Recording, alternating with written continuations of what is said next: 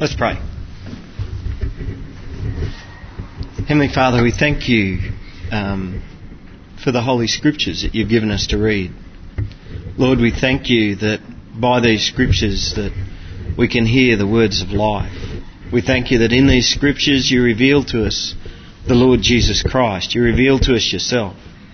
But Lord, also through these Scriptures you reveal to us the human condition, the way that we turn our backs on you, the ways that we reject you, the ways that we seek self, the ways that we try to make things which should be spiritual unspiritual. But Lord, you also show us how you break through all of that by the power of your Holy Spirit. You also show us, Lord, your plan, your new plan of salvation in the Lord Jesus Christ. And Lord, I just pray for each of us today that we would not be hardened old wineskins, but that we would be soft new wineskins, ready to be filled with the new wine of your Holy Spirit as we hear your word. In Jesus' name. Amen. Okay, a few years ago we bought what we called the Slum. It was one of St George's worst houses. It's where our shed now is in Barley Street. And when we first bought it, I actually didn't know what I was going to do with it. I didn't know whether I was going to renovate it or whether we were going to do major alterations or whether we were going to tear it down completely and start from scratch. But I had plenty of time to decide that because a fair bit of the sheeting was asbestos, and so that had to be pulled down a sheet at a time, and I had to get me licence and everything for that and had to wrap it up. And so I had plenty of time to look at the house while we pulled it all down. Well, it didn't take me long before I realised, okay, all the sheeting's got to go, the roof, it's got to be replaced. The house, well, it needed restumping. The plumbing all needed to be replaced. Some of the floor needed replacing, but most of it was okay. And all the electric wiring and everything had to be replaced. The kitchen needed a completely new kitchen. Really, by the time I got all of the roof and sheeting off, I could see, right, well, the only part that's any good really is the frame. And it's a terrible design, and I'm going to have to cut most of that and reform it all and reshape it. And so we made the decision, there's only one thing for it. It's got to go. So me and the boys, we demolished it, and then we built ourselves a shed, and maybe one day we'll build a house there. Sometimes you've just got to start over. And Jesus said you don't patch an old shirt with a new piece of material, because otherwise next time you wash it, that new piece of material, it's going to shrink. But your old shirt, well, it's already done its shrinking, and so the patch is just going to tear the old shirt. He also said you don't put new wine into an old wineskin. If you do, the skin will burst, and the skin and the wine will both be ruined. Now, what is he talking about? Well, wine has always been a favoured drink in the Mediterranean world. In Jesus' day, they didn't have readily available glass bottles or plastic bottles or cardboard boxes with silver bladders in them to store wine. And it might sound gross to you and I, but they used goat skins, either goat skins or jars, big clay jars. And so this goat leather that they used, they would just tightly sew it shut so that it could contain a liquid. And sometimes they'd use this for their water bottle, and sometimes they'd use it for wine. But as you probably know, wine ferments. That is, it actually produces an alcohol. By the way, that's why in the Bible there are so many warnings against drinking too much wine. Wine was a common drink, but if you drink too much of it, it starts to affect you. And alcohol affects you physically, it affects you emotionally, it affects you mentally. Alcohol is a drug, and it's something that can actually change your personality. And let me tell you, usually it doesn't change your personality for the better. Alcohol is actually a poison if you drink too much of it. And because of these things, the Bible classes drunkenness as a deed of darkness. Right? Are you all aware of that? The Bible classes drunkenness as a deed of darkness. And it warns against drunkenness and of drinking too much wine over and over and over again. Now, the message today isn't even about drunkenness. I'm just throwing this in here because I believe this is important, because we live in a culture that very much promotes binge drinking and drunkenness. And this is a curse on our society. Young people, I'm talking to you guys. When your mates start getting drunk, and I can tell you now they will, when your mates start getting drunk and urging you to join in and to give it a go, well, when they start saying to you, come on, be a man, get this in you, well, you be a man, all right. You be a man of God. Or for the girls, you can be a woman of God. And say, no, I'm not even tempted by that. For God has made you and saved you and redeemed you, not for you to lose control of yourself, not for you to make yourself sick, not for you to destroy your body by poisoning it. God has made you for better than that. God has made you for His glory. And we've all got to remember that. God has made you for His glory. And when you're drunk, that doesn't give glory to God at all. Also, Jesus is returning sometime, hey? Can anyone tell me when that is? I just want to put that into my diary. Nobody knows. Nobody knows when Jesus is returning. Yeah.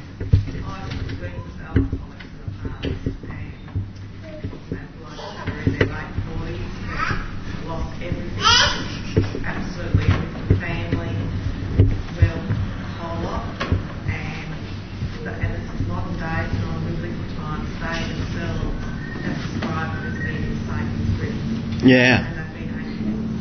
Yeah. Yeah.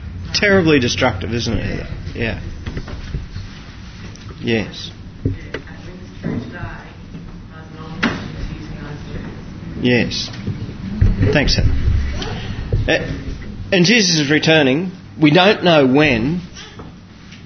I don't know about you, but I don't want to be drunk when Jesus turns up. How embarrassing would that be? Hey? Anyway, this morning isn't about drunkenness. It's about new wine and old wineskins. I just wanted to throw that in there because our society so much promotes that.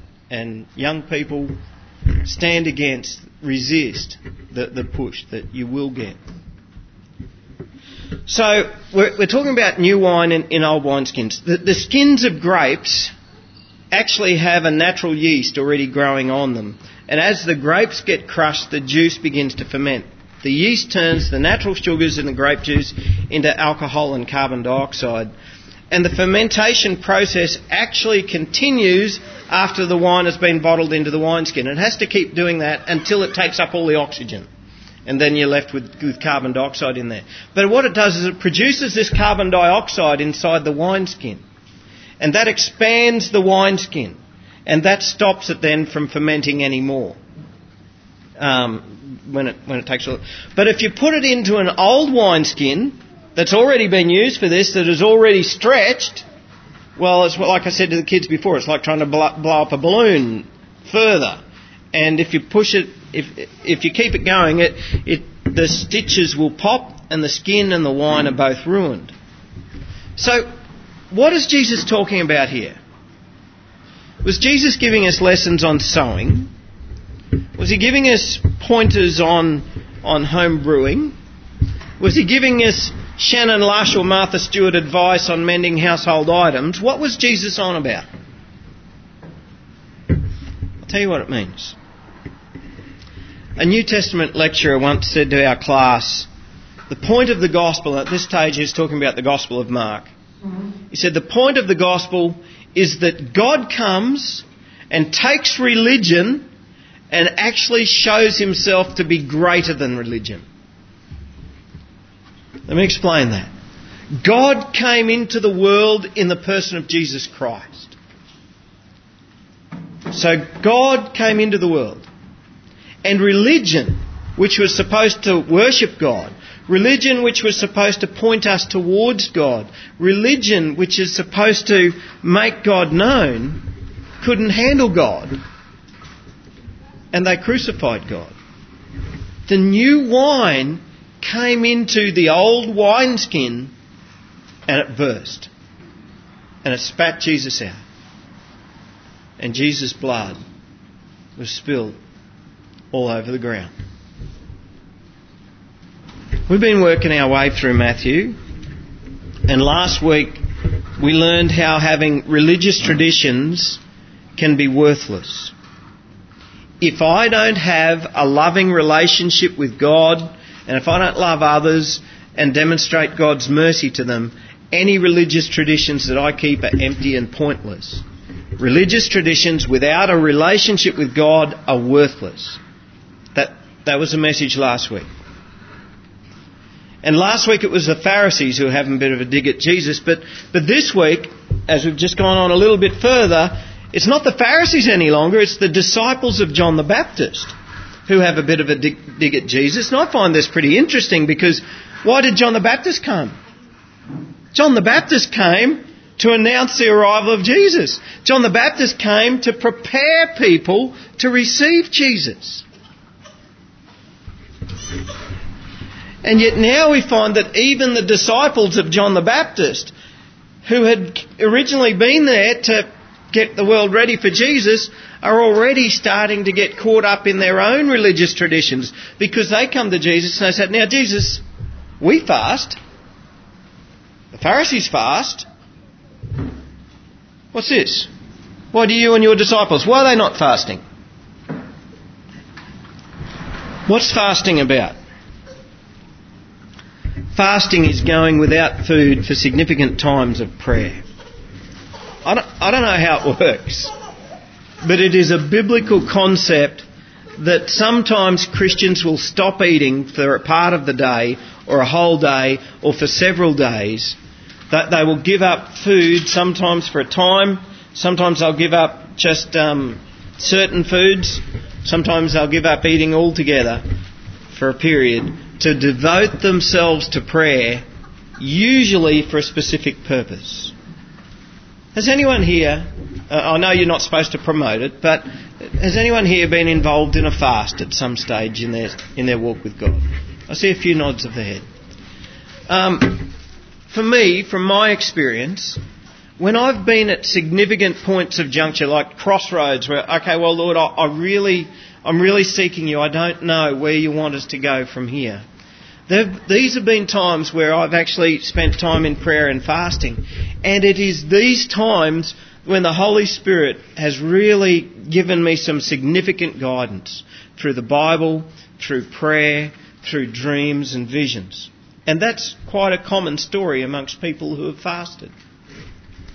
But here we have the disciples of John the Baptist regarding fasting as a religious duty, something that has to be carried out, rather than something that a disciple may feel led to do at particular times. Right? Now, fasting can be very helpful. It can be very helpful for you in your prayer life. It can make your prayers very powerful as you humble yourself before God and actually stop eating for a time. Which, I've got to tell you, for me, I like the eating thing. But sometimes we just stop eating and we humble ourselves before God as we do that. But it is not a religious duty. It is not to become a religious tradition that we have to keep. And Jesus answered these disciples of John the Baptist. He said, "Can the wedding guests mourn as long as the bridegroom is with them? The days will come when the bridegroom is taken away from them, and then they will fast." All right? Jesus wasn't against fasting. He taught us that we should fast when the time is right. And you know what? Jesus had already taught his disciples about fasting, and what he taught them was, well, if you're going to fast, don't do it for other people to see. You see, John the Baptist's disciples, they shouldn't have even known that Jesus' disciples were fasting. Because Jesus said, if you fast, you just keep it between you and God. Don't go making yourself out to be a spiritual superhero. Well, I fast, by the way. Right? There's nothing showy about it. It's just quietly between you and God.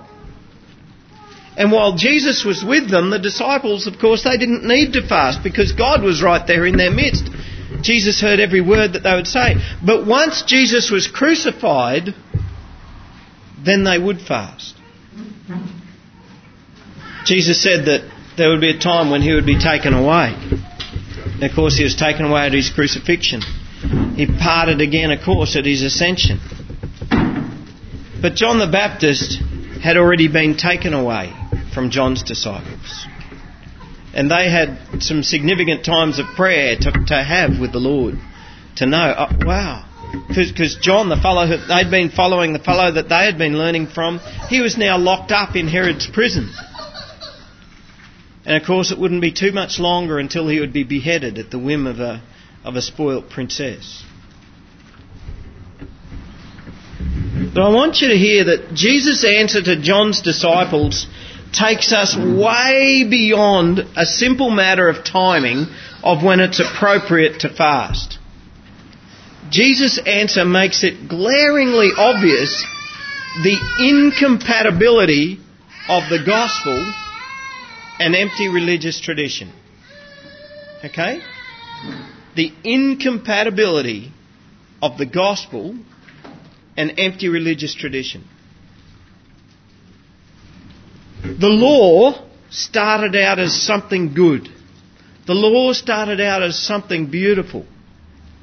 David said of it in Psalm 19, the law of Yahweh is perfect, reviving the soul. The testimony of Yahweh is sure, making wise the simple. The precepts of Yahweh are right, rejoicing the heart. The commandment of Yahweh is pure, enlightening the eyes. The fear of Yahweh is clean, enduring forever. The rules of Yahweh are true and righteous altogether. More to be desired than they are than gold, even much fine gold, sweeter than honey and drippings of the honeycomb. He's talking about God's law. Is that the way you feel about God's law? It's beautiful. Even the Apostle Paul, who had become a Christian by now, in Romans 7 says, so the law is holy and the commandment is holy and righteous and good. God's law was good. It was perfect. But it became perverted.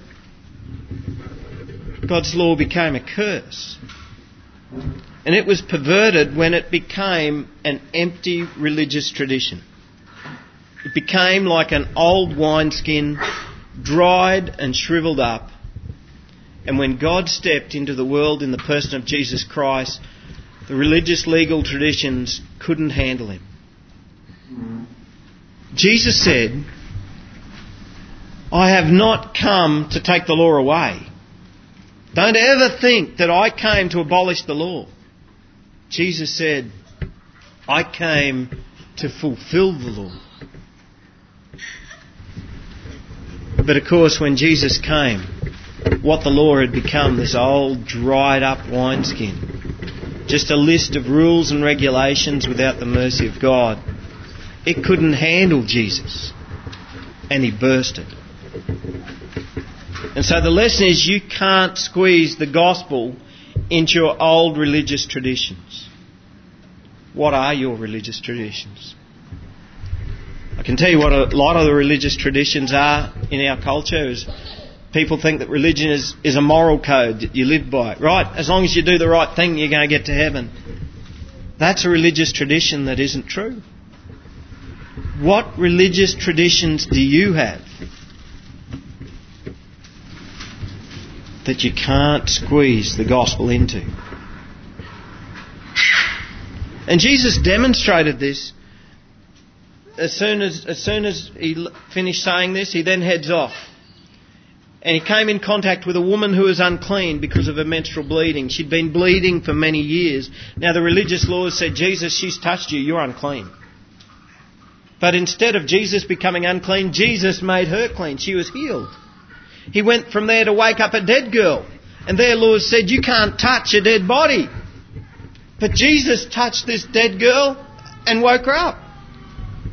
He then touched he gave sight to two men who were blind. He then touched a demon-possessed, oppressed man Now that was the height of uncleanness, to touch somebody who had an unclean spirit inside of them. And this man then was able to speak again. Jesus was doing all of these amazing things. What conclusion do you think the Pharisees came to from all this?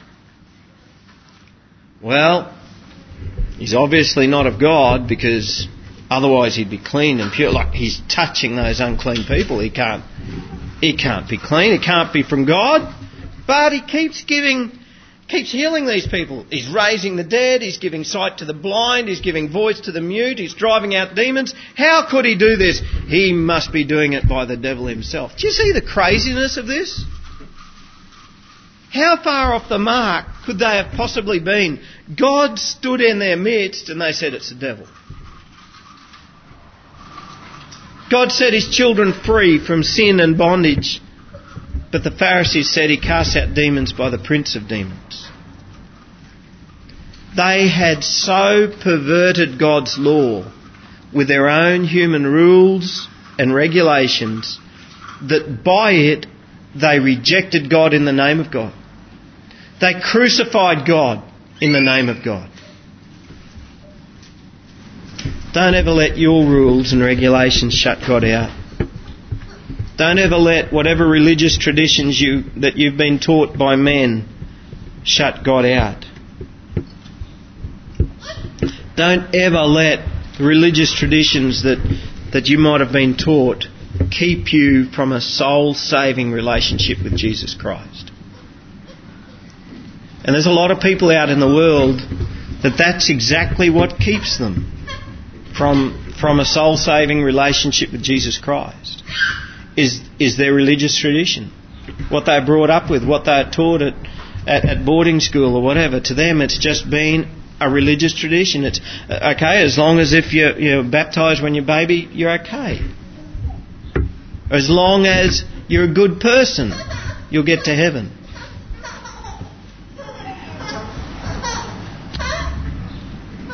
So that's what this passage was about. But I want to share with you another example of new wine needing new wineskins. Because most people today don't come from a religious tradition. Most people come from a secular tradition. Very much of the world. Now, we've just had the election yesterday. I usually try not to tell political jokes in church. You know the problem with political jokes? They usually get elected.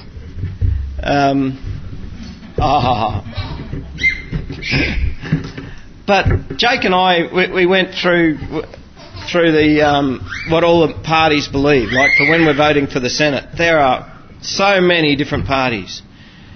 And I'll tell you what, when you look through the list and you look at their policies, most of them are not coming from a religious tradition. Most of them are coming very much from a secular tradition. And that's the way it is in our world. When you become a Christian, many people try to Christianise their old lifestyle. They're used to living a certain way, and then they try to Christianise it. We try to put the new wine of the good news of Jesus Christ into our old lives, and ultimately our newfound faith in Jesus, it fails us. It's like we burst. You cannot Christianise your old life. Jesus said to a good Pharisee, we sort of usually think that the Pharisees were all nutters because we get such a bad impression of in the Bible, but there were good Pharisees, and one of them, his name was Nicodemus. And Jesus said, I tell you the truth, Nicodemus, no one can see the kingdom of God unless he's born again. You can't just Christianise your old life. You need a new one. In our baptism, we put to death the old man and we raise up the new. In our baptism, we throw away our old wineskin and we turn aside from our old fleshly desires. We turn our back on our old way of living and we begin a new life in Christ. When you become a Christian, when Jesus Christ becomes your Lord and Saviour, the old life's gone. old religious traditions are gone. The old fleshly habits are gone. The old condemnation of self and others is gone. You get to start over. You get to be a new wineskin, filled with a new wine. You get to live a life of freedom. You get to live a life where you're not obligated to keep God's law in order to be saved. Instead, you get to live a life where, because you are already saved, because you are already filled with this new wine of the Holy Spirit, you supernaturally begin to live out the good and perfect law. Never let anyone tell you that the law doesn't count anymore. We don't live by the law. We're not saved by the law. But if Jesus came to fulfill the law, we are filled with Him. We are filled with His Holy Spirit in such a way that we are able to keep the good and perfect law, not the law that was perverted by rules and regulations, but the good and perfect law, that because Christ has saved us from the old wineskin along with its curse.